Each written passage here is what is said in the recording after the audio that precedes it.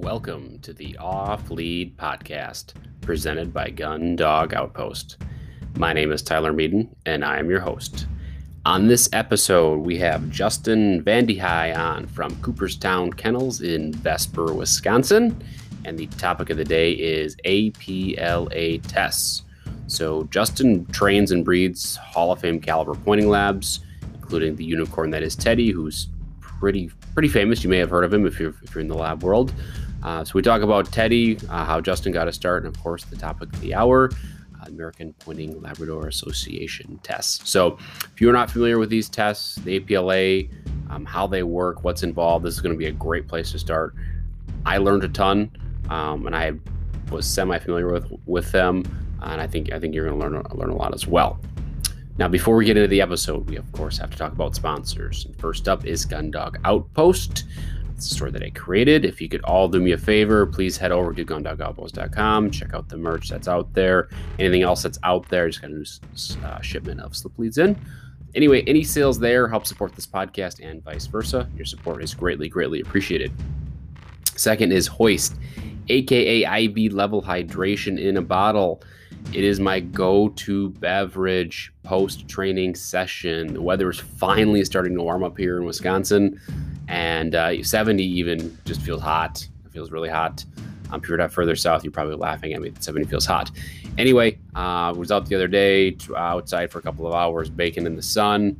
I'm feeling completely drained. Slugged a bottle of Hoist, which is one of 3 Department of Defense approved electrolyte beverages, and drove home 15 minutes later, felt great, felt refreshed, felt rehydrated. I say this all the time. I say this in every episode, but if Hoist is good enough for our troops, it's definitely good enough for you and me. So if you'd like to give it a try, head over to drinkhoist.com and use the code GUNDOGOUTPOST, all caps, one word, to get 10% off your order today.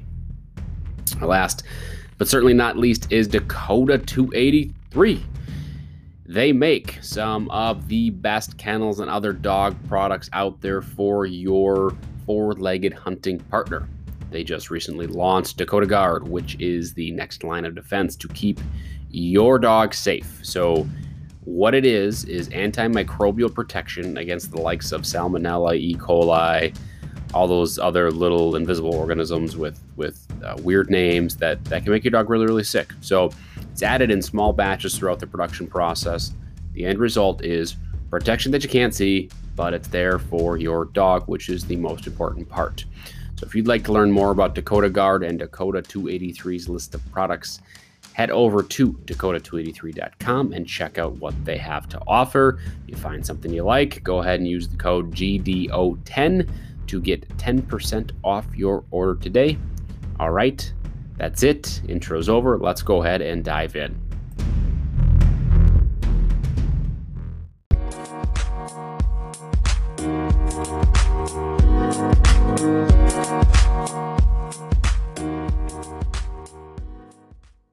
Justin, welcome to the podcast. Thanks for having me, Tyler. Appreciate it. Absolutely. Thanks for taking the time to jump on. And as we get started here, why don't you give some background information, your name, where you're located, the name of your business, and anything else you can think of? Sure. So Justin Vandehei, I live up in central Wisconsin in a little town called Vesper, just west of Stevens Point. Our business is Cooperstown Kennels. We breed and train pointing Labrador retrievers. Been doing that for about 10 years now. And we run competitions with them all over the country and do a few litters a year and have a lot of fun with it. So, all right. So 10 years in business, how did you get started and how did you get into pointing labs? Yeah, that's a great question. So how did I get into pointing labs? Was a complete fluke. So I like to tell this story. I was in graduate school and dating my wife. We just met not too long before that. And I had told her, I'm either going to get a dog or a new bow because I'm a pretty avid hunter. And I grew up with Springer Spaniels, hunting rough grouse, and loved it. But I enjoyed duck hunting, and the Springers just couldn't handle the really cold water. So I said, yeah, I think I'm going to get a Labrador. or a new bow and arrow, right? 'Cause I like to archery hunt. My girlfriend, who's now my wife, convinced me to get the dog because she loves dogs. And she thought in the back of her mind, like, this is going to be way less time away from me and everything else if he gets the dog, right? 10 years later. Yeah, that was the all-time backfire on her. But yeah, so I got this dog, and honestly, you know, you don't know what you don't know. You know, I was 22 or 23 years old, didn't know anything, hadn't done a lot of research. And I got this dog from a breeder by Oshkosh. She had health clearances, but you know, just a hunting dog. And my roommate at the time lived in Iowa, and we went down and pheasant hunted a couple times that first year. And the second time we were down there, she just started to lock up on point. I didn't even know labs did that, but we all thought, well, that's pretty cool. Mm-hmm. And the next year, I moved to South Dakota, actually. Okay. And you know, I'm getting in with this group of guys, and they're all in the same field as me, and we're at work together, and then they've got setters and Brittany's, and they're all big pheasant hunters. And I'm like, well, yeah, I have this lab, and she points, and they all laughed at me, and they're like, they don't do that. And then we went out and trained, and they put some pigeons out, and lo and behold, this goofy yellow lab of mine just locked up on point. I mean, tripod and everything, you know, just, and they just couldn't believe it. And they said, yeah, you know, we've heard of these pointing labs, but most of them are kind of a joke, but your dog actually, like, she points. Like, yeah, I told you I wasn't making it up. And I don't know anything about training at the time, so it's not like I could have trained her to do it. Right. So we're living out there.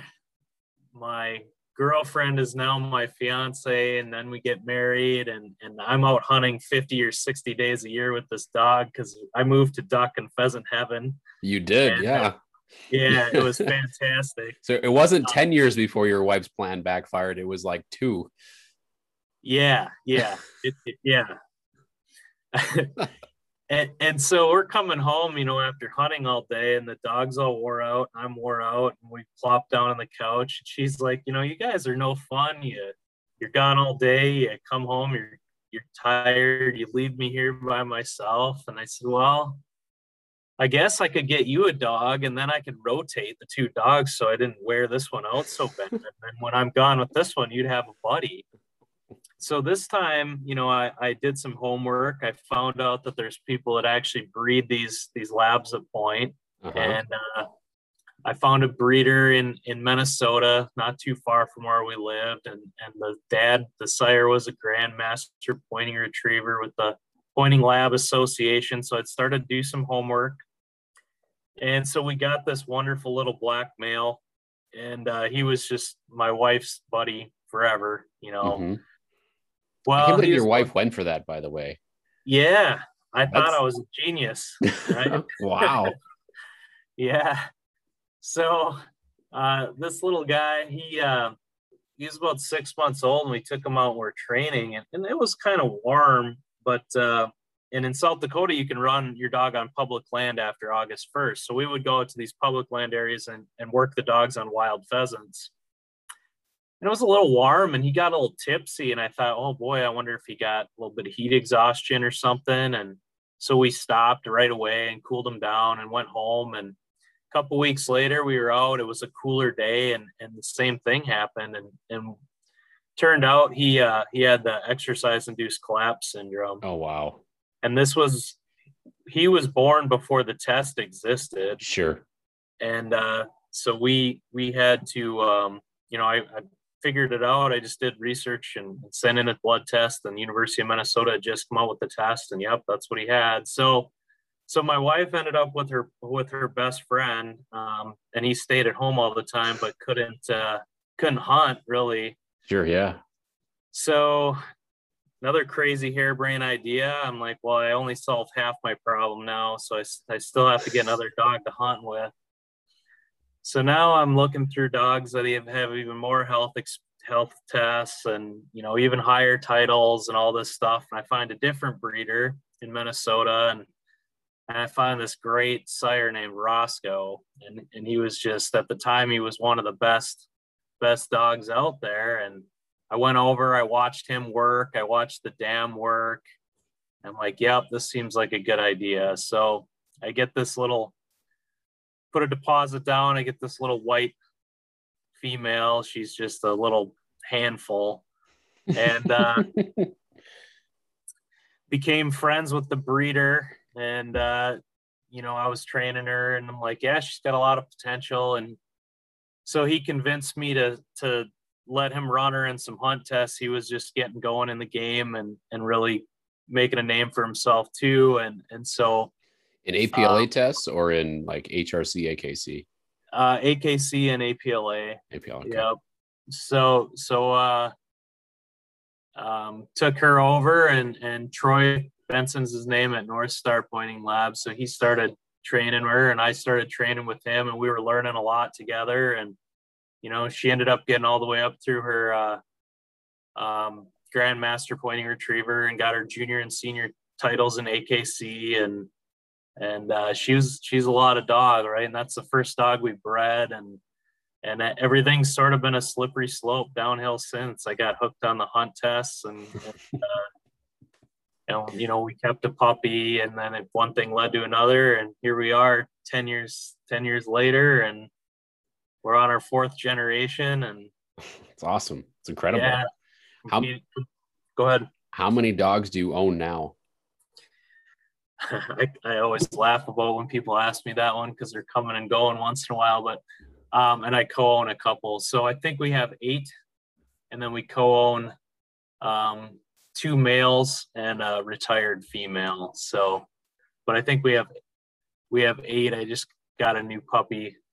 So they range from 3 months to 12 years old now.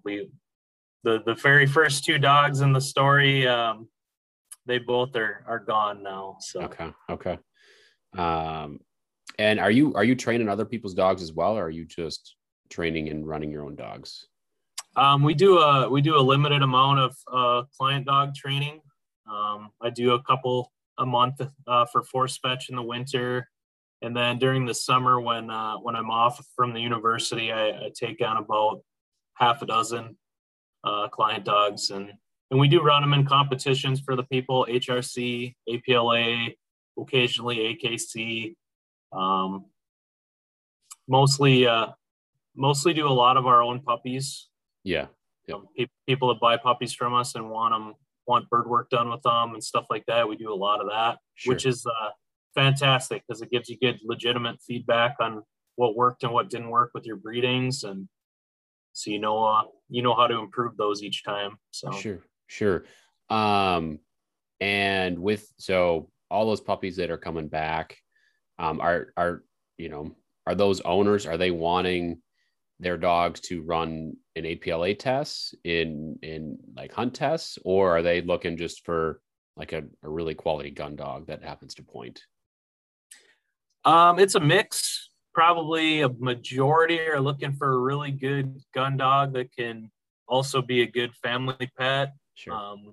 That we actually only sell to hunters now, hunting homes, and in competition homes. But we do get some that do like to run competitions, and if we have room, we take them in. Otherwise, refer them over to some other good trainers around the country that we trust. So sure. No, that makes sense. And then are you working on anything big right now, kennel wise, at your operation? Yeah, we just finished putting up our brand new kennel facility. So the only thing we have left to do is get the water lines tied in. So it's a brand new 15-run indoor facility. It's got in-floor heat. It's got a huge 100 by 25 airing yard off the back. Jeez. Doors open right into it. Pull my trailer right in and park to load and unload the dogs. Hello. So yeah, it's we've been saving our nickels for about 8 years on this, and we finally did it. So it's a very nice steel building. fully indoor. The dogs love it. So I mean, it's a all year round, like perfect setup. I mean, yep, yep, yep. We can go out there in the winter and do training, do dog breedings, whatever we need to do. It's ready to rock. So it's fantastic. It's yep. awesome. So your wife went from convincing you to get a dog to now building a 15 dog run, great big, uh, building, that, you can back a trailer into. And that's a pretty incredible story, actually.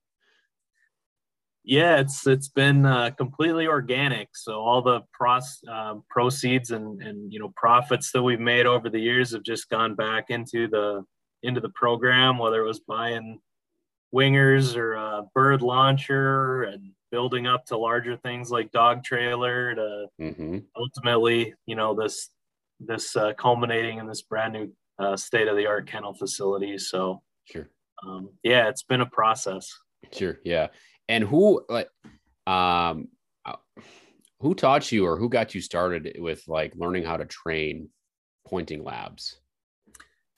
Yeah, so I had, like I said, some of the guys that I worked with out in South Dakota were pretty hardcore pheasant hunters, and they had started going to these Rick and Ronnie Smith, Hunt Smith seminars. Yes, yes. I'm And hearing more so, and more of that actually. And I need to learn a lot. I need to go in depth on that because that's something I hadn't heard of until recently. yeah, I was really drawn to it. As somebody who initially got into this as just a gun dog guy. Mm-hmm. Um, so if you've ever hunted wild public land pheasants in South Dakota, especially late season, if you sneeze or you close the car door too loud, you can watch the field empty. Mm-hmm. And so the notion that we could run our dogs and hunt them without having to say a word to them, which is the premise of their silent command system, was Mm-hmm. really intriguing. And it does work. It works excellent. So my friend Brian Greb, he's got a setter kennel. He's got a couple British labs out there as well. But he got me hooked and took me to one of these seminars, and we did a lot of training together out Sure. there. And then, like I said, Troy got me into the hunt test game, and from there it was a lot of trial and error, a lot of learning, Yeah. a lot of watching videos. When I moved back to Wisconsin here, I got in with the Muddy Waters HRC Club and learned from a lot of people in that. Perry Stewart was a big influence on me. And, Mm-hmm. there's a trainer in Michigan named Dale Swiderski at Hunter's Rose Kennels. I've learned a ton from Dale. He's a fantastic pointing lab trainer. Mm-hmm. And then, my big top dog right now, Teddy. I bought Teddy. It's a funny story. We'll talk about another time, but he was the leftover puppy. And I bought him. I bought him from a full-time professional trainer named Carolyn Elam. Carolyn lives in Ohio. She's just a wonderful human being, just a fantastic teacher of dogs. She's an excellent trainer, excellent handler. And I just pretty much every year I go down and I train for a week with Carolyn and pick her brain. And I'm like, okay, teach me something today. Show me what I did wrong. Sure. I love going to hunt tests with her and having her watch. I think I've become a pretty good handler. There's always room to improve. But when I first Mm-hmm. started, I'd come back and I'd be like, all right, what did I do wrong? Right. Actually, when I first started, I was like, if the dog didn't do a great job, I'd be mad at the dog. Well, Carolyn was the one who educated me and taught me, you need to stop doing that. Look yourself in the mirror and say, what did I do wrong? Mm-hmm. Right. And whether that is did I do something wrong in training? Did I do something wrong getting the dog off the trailer? Did I do something wrong in the holding blind? Did I do something wrong at the line? What did I not do to set the dog up for success? Mm-hmm. And as soon as you can admit that most of the time it's your fault, Yes. then all of a sudden you can become a much better trainer and handler. The old cliche of you have one mouth and two ears. So talk half as much as you listen. Uh-huh. It's a humbling experience, to fail at a test and things like that. But you can learn a lot from it, especially if you can have good mentors that can give you really good feedback. So Absolutely. Absolutely. And speaking of Teddy here, so Teddy's a pretty famous dog. How would you describe him, and what are some of his accolades and accomplishments? yeah, how would I describe Teddy?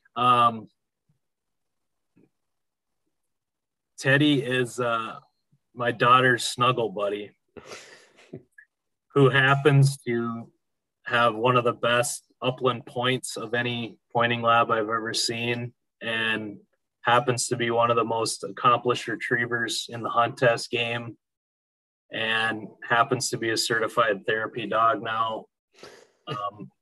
He's just he's a unicorn, right? Mm-hmm. You just don't find these things. So he's super mellow. I mean, he's literally sleeps occasionally in a holding blind at a hunt test, even at the Grand. Um, you know, so he's one of just a handful of dogs on earth that have his hunt test title. So he has his Grand Hunting Retriever Champion title with the HRC. He's a master hunter with AKC. He's a 4-time Grandmaster Pointing Retriever with the APLA. He's got over 700 championship points in HRC. Like I said, he's a certified therapy dog with the Alliance of Therapy Dogs. Now we're going to start going into nursing homes here once the COVID stuff relaxes, and AKC Good Citizen and all that sort of stuff. So when did you get the certification for therapy dog? Just this spring. Okay. We had it on the agenda last year, and we were unable to do any of the testing just due to all the COVID issues with everything. So, but we were able to get out and do the testing for all that this spring. So, yeah, it's exciting. That's amazing. Are you gonna? I mean, what's next for him? Like, what's left to accomplish and go out and do? Yeah, so I mean, from a hunt test perspective, still our goal is to get to 1,000 points in HRC. Sure. And after that, really let my kids run them if they want to run them in some hunt tests. Sure. Just let them do that, and otherwise retire him to hunt and sleep on the couch. And he sleeps in bed with my oldest daughter almost every night, and yeah, just let him live out his glory days. So I mean, he's only 7, so he's still got a lot of tread on the tires, but he does. And that's so before we started recording, I was talking to Justin, and I was like, yeah, after my dog blew up at the Muddy Waters test last year on Sunday, I'm walking back, I'm all upset. My dog is, feeding off of my energy and is just a total nutcase.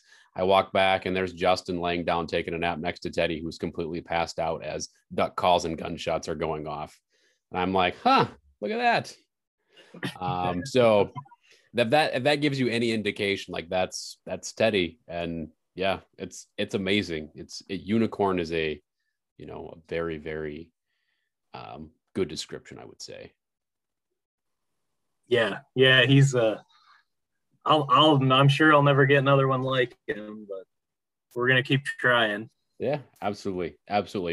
And you said he was a 4-time Grandmaster Pointing Retriever champion? Yes, sir. Yeah. Okay. All right. I think that's a good segue then into APLA tests, and we'll work our way up on how to get there. But APLA tests, I don't think they're that well known. I've heard of it. I'm not overly familiar. I've never been to a test. I've never run in one of these tests. So this is going to be an education experience for me. And I'm excited to learn. So APLA, what is the APLA? Like how long has it been around? What organization is it affiliated with? Yeah. So it stands for the American Pointing Labrador Association. It's been around for probably about 20 years, maybe a little longer. It's a national organization. It's really grown a lot, probably in the last 5 years, I would say. It is now affiliated as of about a year ago with the UKC. Okay.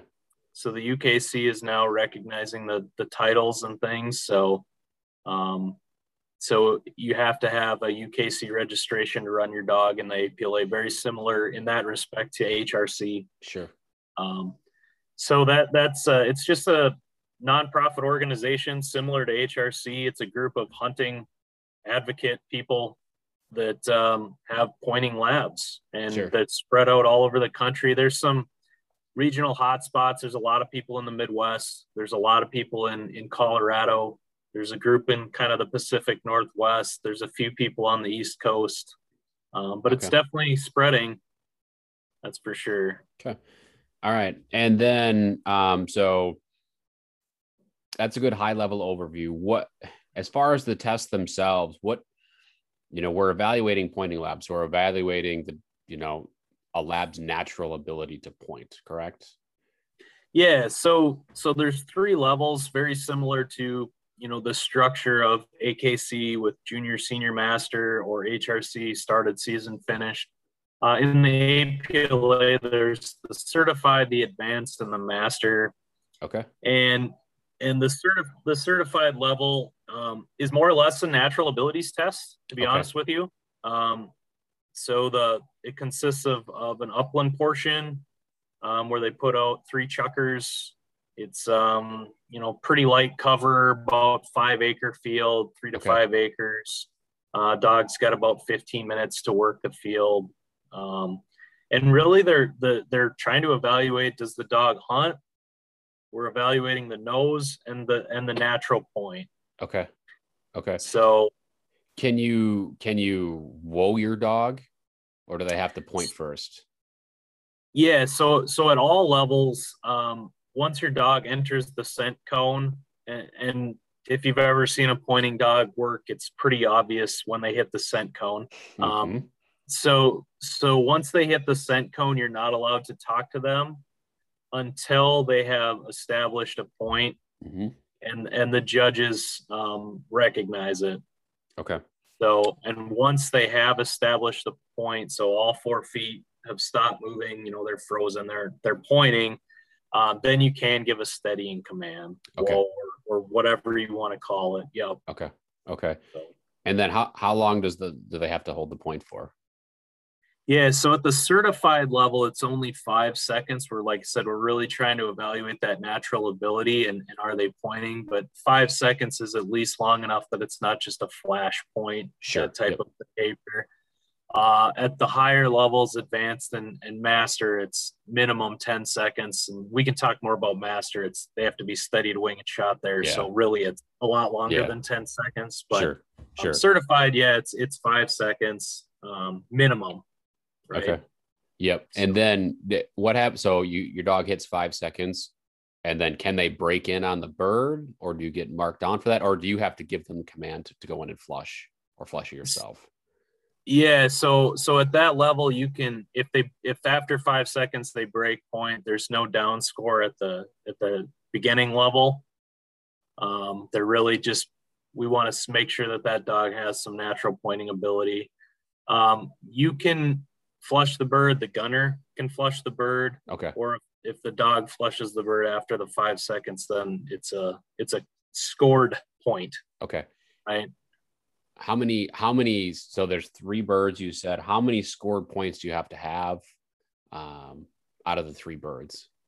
It depends on the conditions. If you don't have at least one, obviously, right. Yeah, you don't carry. Not usually all 3. Usually if unless it's really questionable, like the guy said whoa before the dog established point, or like right at the time, and or then we might need to see all 3, but usually 1 or 2 really good ones will get you carried to the second series. Okay. So one or 2 really good ones, and then if your dog bumps the 3rd one, or you're okay. Yep. Okay. Yep. At that level. Yep. Okay. And then carry. So carry on. So what is the next portion of the test then after the upland portion? Yeah, so at the basic entry level, the certified level, then they go and do 2 single water retrieves. Okay. So very similar to like a HRC started test. They're splash birds. Basically, will your dog get out, swim, pick up a duck, and bring it back to you? Mm-hmm. It does not have to deliver to hand, but it has to be within a reasonable step. Okay. So Okay. very analogous to the HRC started. Okay. Yeah. And going back to the upland portion, does your dog have to retrieve those shot birds as well? Yes. Yep. Again, within one reasonable Okay. step at the entry level. Yep. If you don't retrieve it, then you're out. You fail. Okay. All right. Yep. And this is, real chuckers, real live ammunition. Unless it's a safety situation where the bird flies at the gallery or a truck or Sure. something, then they do a simulated retrieve. So you call the dog in and have them sit down, and then they'll take a dead chucker and throw it and shoot in the air, and then your dog has to retrieve that. Okay. But otherwise, yeah, we're actually shooting the birds. So. Okay. All right. That makes sense. The water portion makes a lot of sense. Are you carrying a gun? I mean, there's a gunner who's actually going to shoot, but are you carrying like a 870 with poppers in it? In the APLA, the only person that carries the gun is the actual gunner in the test. So Okay. nope, you as the handler are not doing a primer pistol or a poppers or anything. Okay. So. Okay. Excellent. Let's see. What is going to get your dog failed besides, bumping 3 birds? Is there anything else that'll get your dog failed? Eating a bird. Okay. Not retrieving, not pointing, running out of the field and not coming back. Okay. If there's a missed bird. Yeah, a missed bird, or if they bump one and Sure. they just young dogs, their brain turns off, they keep going, and or if you don't have enough bird contacts and you run out of time. Sure. Usually that doesn't happen, but occasionally it can if you have really green fields where sending conditions are very tough and it's warm and stuff like that. Yep. So those are the big ones. Occasionally, depending on the water, we usually ask that the dog at least gets the bird out of the water. It doesn't have to deliver to hand, but we don't want you as the handler having to go in to drink after them. So, we have had, I have seen dogs or have had to fail dogs on that. Sure. Where, they bring it back, but they're not going to get it out of the water for you. Yeah. So, okay. But like I said, the certified level is the, we're really trying to evaluate for the most part, basic abilities. Is this dog got some desire? Does it hunt? Does it point? And does it bring you birds back? Sure. So, and then where should your dog be at in like a training process when they're running this level? I mean, I'm assuming the age demographic is usually skews younger in the certified test. Yeah. I mean, I think there's no minimum that I can think of. But I'd say generally most of the dogs are somewhere in the 10 months to 2 years range. I've seen them as young as 6 months, and sometimes older. But usually, ballpark average age is probably a year and a half, somewhere in there. Okay. So. Okay. Perfect. That gives me a good idea about certified and that level. How many passes do you need to get though before you earn that certified title and move on to advanced? Yeah, so you need 2 passes at the certified level to earn the title. Okay, perfect. And then you move up and you run advanced. That's the mid level. That's the seasoned senior equivalent, essentially. Since there's 3 tiers. Yeah, I would say that the advanced is definitely closer to the season level retriever work. So in advanced, it's a big jump. Mm-hmm. It's a water double retrieve. Okay. It's a land double retrieve. There's a land blind. of How long? about 40 to 50 yards. Okay. But it's a separate series similar to HRC's season where it's not incorporated with the marks. Okay. So you run your double and then you walk over and run your blind. Yeah. Or you run your blind first, or just depends. Yeah. The one rule in advanced is you have to run the land blind before the upland series. And the rationale for that is that upland, letting your dog get out and hunt in the upland is very much anti to what running a blind is. So we try to make it fair for the dogs when they're already under stress at a hunt test scenario. Like, let's get that blind out of the way before we have them go and run upland. So that makes so much sense, because I was thinking about that, and I'm like looking at, okay, there's a blind, right? Your dog needs to be 100% engaged and, taking every cast, taking every whistle. In the upland field, it's very much the dog doing most of the work and doing most of their own thing. You may guide them a little bit with, with a quartering whistle or something like that, but it's a lot of them doing the work versus relying on you. And so those things, being counterintuitive, running upland first, I was like, boy, that would make the blind really, really hard. Yeah. Yeah. They're, the blind is like, turn your nose off, turn your ears on, and be compliant and be a team player. And then the upland, obviously you want to be a team player, but it's turn your nose on and be a little bit independent and get out and find those birds. So yeah, and honestly, that's one of the reasons that sometimes the dogs that run APLA, when they get to some of the other hunt test venues, they might be on average a touch older. Sure. And it's because you have to spend a lot of time on that upland training. It really does take a lot of time, and it competes a little bit with some of the retriever stuff to some extent. Absolutely. I mean, I'm just thinking about like my own experiences with my own dog, right? I mean, we come out of, we'll call it game farm season, guiding season, whatever you want to call it, in really the end of March, and start, blinds are really quite rusty in April. I mean, it is like, Mr. Independent out there, doesn't want to work, he's like, this is my show. I'm supposed to go out and find the birds. Like, you don't need to tell me where to go. I'll go do it myself. This is what I've been doing for 6 months. Absolutely. Yep.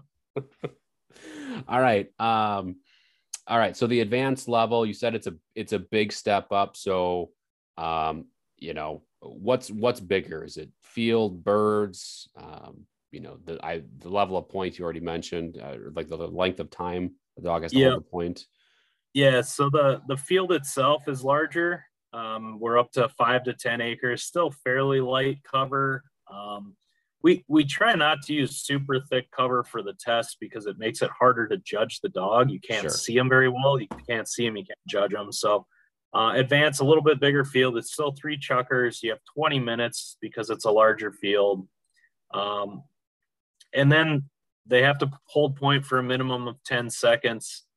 And we're now expecting a lot better obedience in the upland field, right? Like if your dog runs out of the field and blows you off on whistles a whole bunch, your cooperation score is going to be probably too low to pass. Sure. So, it's a big step up in that respect. And then obviously the fact that you have double retrieves on land and water and a blind is, a big step. So, okay.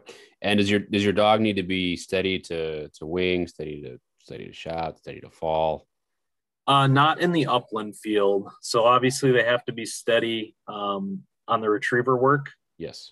But for advanced level, they don't have to be steady to wing and shot in the upland field. Okay. All right. What is the age demographic for this test, and like where should a dog be at in, say, like the progression of a traditional retriever training program? Yeah. So I would say for me, myself, I like to at least have my dog through transition running simple land blinds before I'm going to do this one. Sure. Some people maybe, if they're doing pattern blinds and they'll take a line, they let her roll, and other people might be the opposite, where if they're not through swim by yet, I'm not going to run them in a test. So yeah. But given that you have to have a land blind, and we all know that when you get to a test, the dogs have a lot more distractions, especially these young dogs. So yep. I always like to be over prepared personally. So I agree. Absolutely. I would rather have shown my dog pretty much everything they're going to see at a test rather than getting to a test and being like, wow, we've never seen this before. Let's see how it goes. Yeah. That's I cringe when I'm judging and I hear that, like, oh, my dog hasn't seen that before. It's like, ugh. Yes. I make that statement that I, want to have my dog, I agree with your sentiment that I want to have them over prepared. And that I would say that's not how I was running finish last year. But that 2020 was a crazy year. That's all I'm going to say. For a number of reasons. All right. Okay. How many passes does a dog need at the advanced level? So if you have a certified title, you only need one pass at advanced to get the advanced title. If you have not run it certified, then you need 2. Okay. And then did we miss anything on advanced? I don't think so. I think that's most of it. Yeah. It went so quick. Yeah. I don't think Master's going to go as quick. So your dog has earned their certified pointing Labrador title, then the advanced, now they move up to Master. So what is involved in the Master test? This is the big boy test right here. Yep. So Master is a land double, a water double retrieve. There's a land blind and a water blind. They are incorporated with the marks. Okay. You will get a diversion bird on one of the 2 series. And I would say in general, this is our most variable test in terms of how hard it is or how challenging it is. Okay. Typically, this is a ballpark of like a senior hunter, maybe a challenging senior hunter test, not a cupcake one. Sure. However, I have honestly the hardest mark I've ever seen at a hunt test was in a Master APLA test. So yeah, you get some variability in there, but can you handle on the marks in an APLA test? Yeah, it's very similar to an AKC test or an HRC test. Unless there's really extenuating circumstances, they're going to want to see one clean double of the 2. Sure. There's no handle in the area of the fall stuff like HRC. It's judged more like an AKC test. It's a handle or it's not. Mm-hmm. And the blinds are very similar in that, we want to be in a fairly tight corridor. Yep. And obviously at Master, the amount of control is expected to be very high. Yes. Yep. So. Okay. Yeah, it's it gets pretty complex, technical. Just depends on what's available, where the tests are at, what you might see. So sure. And I assume the blinds are challenging blinds, right? We're running, we're shooting the gap on the marks or running through an old fall. Under the arc, you name it. Yep. Okay. Yep. Okay. What are the, like the distances on the blinds and the marks? 100 yards. 100 yards or so. Okay. All right. Yep. Really in the HRC range for the most part. Yep. Okay. Yep. All right. And then as far as the upland work goes, what does that look like? Yeah. So there's 4 birds, 4 chuckers, 10 acres, variable cover. So you're going to get some thicker stuff, some lighter stuff. 10 seconds on point, high level of control. And then the dog has to be steady to wing and shot. So essentially, after the 10 count, or, your dog's hunting, they find a bird, they go on point. Once they're on point, you can give a steadying command, like whoa. Judges will tell you when you've hit your time, you've hit your 10 count. Mm-hmm. And then you can have the dog flush, you can flush, or the gunner can flush. Personal preference, I think you're insane to have your dog flush, because if your dog catches a bird in master, you're out. Even on if you tell them to flush. So yeah, don't do that. That's my advice for you. Now, whether the gunner flushes or you flush, sometimes that depends on where the bird's at. And, sure. If it's hot and you're on your fourth bird contact and it's 90 degrees and the dog's tongue's hanging out of their mouth and they're pointing from 3 inches away, you might want to be the one to move the bird so the dog doesn't break. So once the bird is produced, which means kicked up and flying, or kicked and it takes off running, that's produced. Your dog has to remain steady. And let's say the bird gets kicked up and flushed, the gunner shoots, the bird lands. The judge will tell you when you can release your dog to go retrieve that bird. Okay. So if you send them early, if the dog goes early, it's a controlled break. Or if they go early and they don't stop, it's an uncontrolled break and you're out. You get basically one controlled break in the upland. Okay. So it's almost like AKC, where the judge has to release you. Exactly. Yep. They'll say dog or your number. Yep. Okay. Interesting. And then there's 4 birds in the field. How many does your dog have to actually make bird contact with and point for the 10 seconds? Yeah. So at master level, they're definitely looking for more. The more, the better. So usually you need to find all 4 birds. Okay. Unless it's really hot. Okay. If the conditions dictate that nobody's finding 4 birds, or the dogs, it's unsafe, because you're running these tests in the spring and the fall, early fall. So it's oftentimes still pretty darn warm, especially for labs, right? They are a little thicker coated than a short hair or something. Mm-hmm. So I personally have never seen a dog pass master that had only one pointed bird. Mm-hmm. I'm sure there's an example. I've not been around for that for only about 8 years or so, but sure. But usually it's at least 2, oftentimes 3, and sometimes you need to have all 4 birds. Okay. Good contacts. So if you're hypothetical, so your dog hits that 10-second threshold, steady to wing, shot, and fall on the first 3, and the 4th bird, doesn't hold the point for the entire 10 seconds while sitting on the bird. Is that a fail? Only if they catch it. Only if they catch it. Okay. Yep.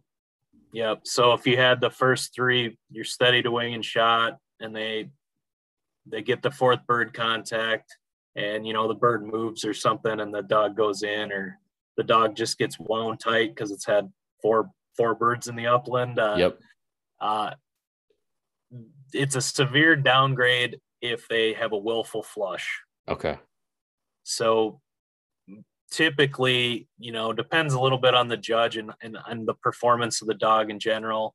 If they were steady to wing and shot on the first 3 and they had one willful flush at the end, unless they had really atrocious retriever series and barely made it through, and their total number of points don't add up high enough, mm-hmm. that one actual act typically wouldn't cause you to fail. Okay. That makes sense. And then I assume there can be extra birds out in the field, right? Birds get pushed around. So if your dog makes 4 bird contacts, are you done, or do you have to hunt for the duration of your time? Nope. It's the duration of the time or your 4 bird contacts. If you've got four four good contacts, then the judges will tell you to leash them up. Okay. So, okay. Mission accomplished at that point. Yep. I like to tell them, put a leash on the dog before it does something stupid. before you bump a bird, right? Bump an extra that's running around out there. Yeah, exactly. All right. And then I don't think I asked that at the advanced level, right? So there's three, you said 3 birds out in the field there. How many birds of those 3 does the dog need to point for the 10 seconds? That one's a little variable too. Obviously, a minimum of 1. If they don't point any, you're not going to pass. Right. So it may depend on the, if you've got 1 good point, and let's say the second bird, your dog's on point and it flushes wild, right? Your dog didn't do anything wrong. They were frozen, and the bird was spooky, and it flushes, and then maybe your third bird contact, they bump one on the upwind side. Didn't even know it was there. They're hunting. Well, now you've had your 3 bird contacts. Your dog did nothing wrong. In that case, usually as the judge, they're usually going to let you stay out there and see if you can find a leftover. Sure. And try to get you another bird contact. But let's say you run out of time and you don't. You're kind of in a gray area. If you smash the retriever series and your total points are really high, and maybe if none of the other dogs did real great in the upland, it was real tough scenting conditions. Because as a judge, they have to take that into account. It's not a field trial, right? It's not a winner loser, but if all the dogs are struggling, then and it's hot or something, then you sort of realize like conditions are tough. So maybe our expectations have to be relative to the field that day. But if a dog goes out and they only find 1 bird, and every other dog goes out and in 5 minutes they've pointed 3, it's like, well, okay, it wasn't the conditions, right? Right. Yeah. Makes sense. It makes a ton of sense. All right. So going back to master though, so your dog picks up the double land marks, picks up the double water marks, picks up the land, runs the land blind clean, the water blind clean, goes through the upland series, 4 bird contacts, all good, you pass. How many passes do you need to earn your master title? So if you have no other passes, it's 2 to get your master, and then 2 more or 1 more for the grandmaster. If you have an APR title, then you only need 1 master pass for the master title. Okay. And then 2 more for the grandmaster. Okay. And then 2 more for a 2-time, and 2 more after that for a 3, and 2 more for a 4. So. Okay. All right. That's how you get the 4-time grandmaster pointing retriever. Yep. And 4 is as high as they go. Okay. All right. How many dogs have the 4-time designation? That's a good. Yeah, there's a pretty decent number. I'd say in the hundreds. Okay. Yeah, I don't think that there's probably 1,000. I think that would be a stretch, but I'm sure there's more than 100. Sure. I mean, I guess if you can keep, earning additional titles by the 2x, 3x, 4x, why not keep running tests? Yep. I mean, it makes sense. They're expensive. Well, yeah, yes. Are they more expensive than like the traditional AKC, HRC hunt tests? Yeah, just about double for master. So it's about $155, $160 for master, and it's because you have both upland birds and ducks. Sure, right. So that's the big expense. So yeah, they are more expensive for sure. Okay. All right. The certified's not quite as bad. I think they're 90, 115 or 120 for advanced. But by the time you get to master, it's starting to get pretty spendy. You know what? The dog world is just expensive in general. I mean, the deeper you get, the more you spend. I mean, there's always reason to buy more and more stuff. You got to upgrade this, then you want to upgrade that. It's just, you want to run this test and that. It's just amazing, It's a giant money hole. It's a fun money hole, but it's there's worse things I could spend my money on. That's right. That's what I tell my wife all the time. All right. Okay. So if someone wants to get started they think they have a lab that's either out of pointing lines or that a dog that has maybe flash pointed or shown a little bit of ability to point. Like, how should they get started in training for an APLA test or learning more, or are there clubs, or how does that work? Yeah, so they're just sort of in their infancy of starting to develop some regional clubs. It's been something that myself and a handful of other people have been kind of lobbying the board to work on. But they're starting to. So there are a few here in our area. There's really a handful of people that have pointing labs, and, Sure. and your best bet is just to reach out to myself or a couple other people, and we can kind of, I can kind of get you in with some different crews and people to work with. There is some good material out there. A lady from Colorado, Julie Knudsen, has a book on training pointing labs, and Yes. and it's got some, it's got some stuff that I really like. I really like Julie's philosophies on things. Her and I see eye to eye philosophically. We have some different methods for how we do things, but Sure. Sure. Like a lot of trainers do, there's more than one way to skin the cat. So, yep. I'm but familiar yeah, with. Sorry, go ahead. Yeah, I was going to say her book's a good place to start. There's, I actually just use a lot of the traditional pointing breed stuff for upland, the Sure. Hunt Smith, Rick and Ronnie's silent command system, some of Bill West stuff. There's a website that has videos, Steady with Style. I really like that stuff. Okay. A lot of it is about, one of the mistakes a lot of young trainers that have a pointing lab do is they really try to use pressure a lot to teach the dog, and that's a big mistake in my opinion. You just need to let the birds teach the dog.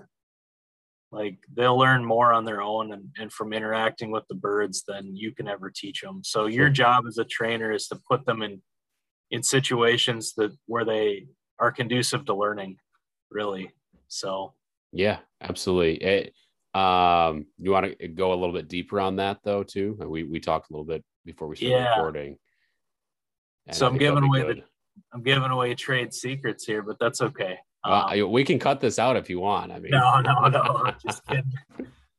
So I learned this from a couple of very good pointing lab trainers a long time ago, and they said you got to realize that you're dealing with a Labrador first and foremost, and a Labrador's primary objective is to bring you something, right? Is to retrieve you something, is to get that bird in their mouth and bring it back to you.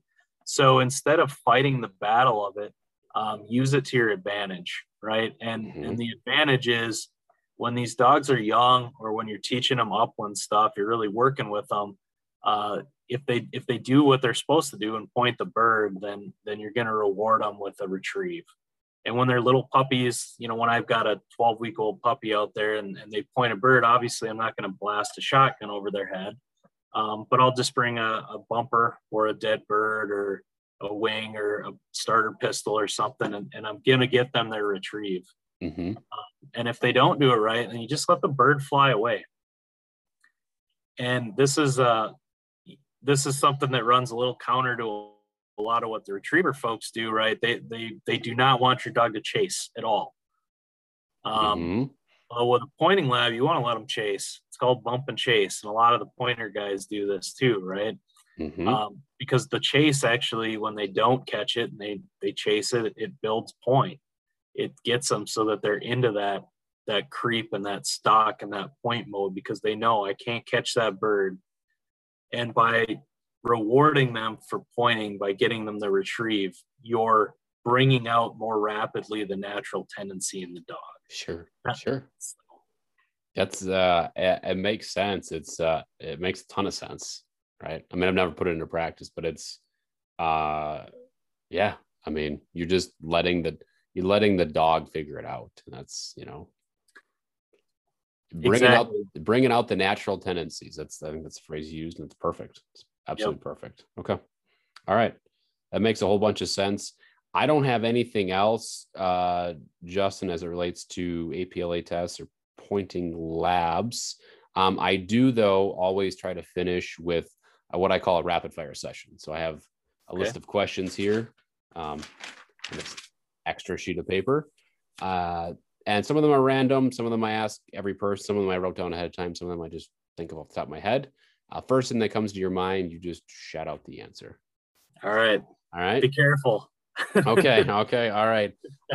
First one is, what is your training shoe of choice? Training shoe of choice. Solomon's with Gore-Tex. Okay. Good answer. What is your post-training beverage of choice? Bud Light or bourbon. Okay. Bud Light. That's the first time I've heard that, I do believe, on here. So you guys are you're building a big kennel operation, right? That building's going up. Any other big plans in 2021, whether they be training, testing, hunting trips? Ooh. We got a lot of hunt tests on the schedule. Nothing that's anything too exciting. Just getting young dogs rolling and getting hopefully a few more points on Teddy. We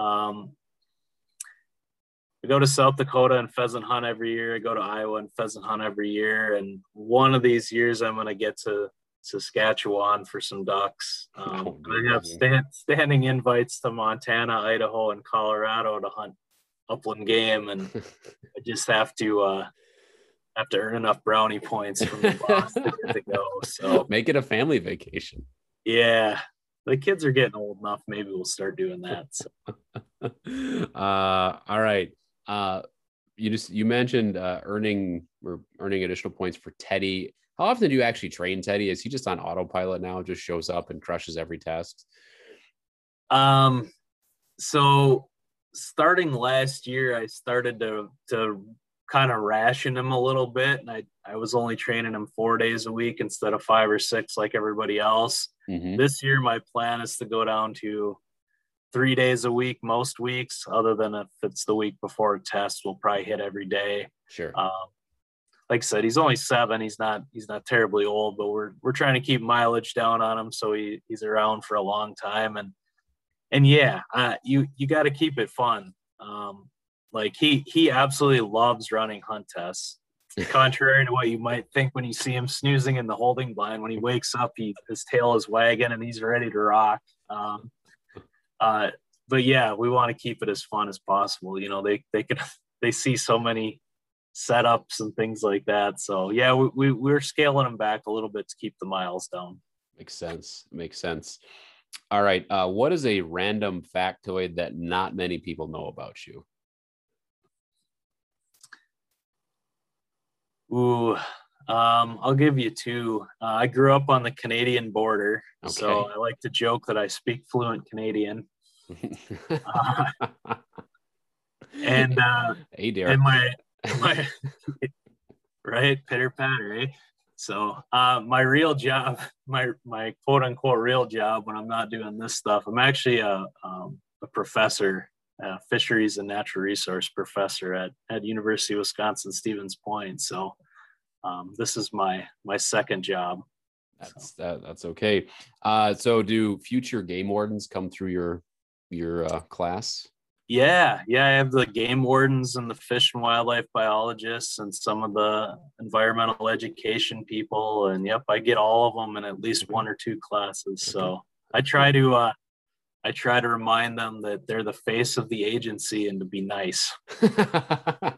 and that there are enough people that do stupid things. You don't have to hunt everybody down. They will come to you. Trust me. Nowadays, they just post it on social media. Exactly. So. All right. What is your favorite food? Oh boy, I'd say venison tenderloin. It's a good answer. It's a very good answer. Although I had buffalo tenderloin I made for my wife and family for Mother's Day this weekend, and that was pretty incredible. Was it as big a hit with the rest of the family as it was with you? Yes, actually. Okay. Wow. Yep. Wow. Yep. All right. Last one is, what do you do for fun besides work with dogs? What do I do for fun besides work with dogs? I don't know how much more fun I can have. Uh, Well, let me ask it this way. Do you have any other hobbies besides working with dogs, training dogs, or is that it? yeah, so obviously hunting is obviously tied in with it. I do deer hunt. That's one of my favorite few days of the year. I see my family. We have a family farm in southern Wisconsin that we get together and spend a week there and hunt deer. That's a good time. I enjoy fishing. I don't have a lot of time to do it anymore. And otherwise, I guess playing with my kids. So Yeah, that's good. That's fair. That's perfect. That's a good way to wrap it up. All right. Before we depart, though, Justin, if people have questions about Pointing Labs, about the APLA, if they want to learn more about Teddy, the other dogs in your program, your breeding program, how can they get in touch with you? Whether that's via social media or an email or a website. sure. Yep. You can hit us up any of those ways. So we're on Instagram, Cooperstown Kennels. We're on Facebook at Cooperstown Kennels. We have a website. If you Google Cooperstown Kennels, or it's ckpointinglabs.com. My email is ckpointinglabs@yahoo.com. All of our contact information is on all those. Be happy to chat with you, answer any questions. And I'll throw a shameless plug out. We will be at the Wisconsin Waterfowl Convention Outdoor Expo here in August over in Oshkosh. I don't know if you're tied in with that yet, Tyler, but you'll have to check it out. So we're going to be putting on a demonstration over there, so you can come see Teddy and some of the other dogs. Excellent. I am not tied in, but that doesn't mean I can't attend. That's for sure. Yeah, sure. Any other plugs you want to throw out there?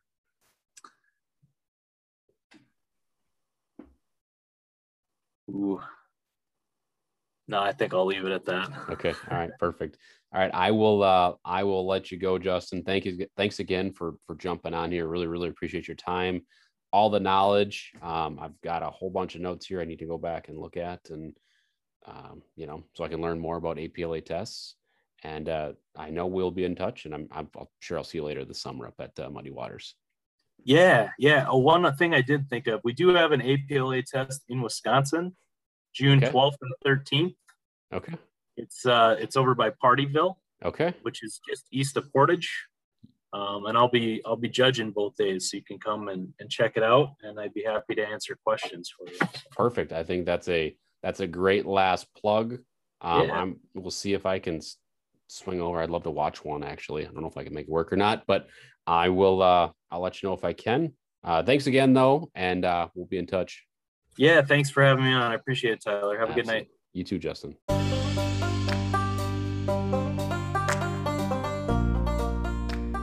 That's it for this week's episode. If you found value in the content or enjoyed the conversation, I have a few favors to ask. First, hit that subscribe button. Second, share this podcast with another gun dog owner. Those two things would mean the world to me, and they hopefully won't take you more than 30 seconds. Last thing is, if you have another 30 seconds, go ahead and leave a review. Your feedback is important, and it's what drives this podcast so that I can make changes and improve it going forward.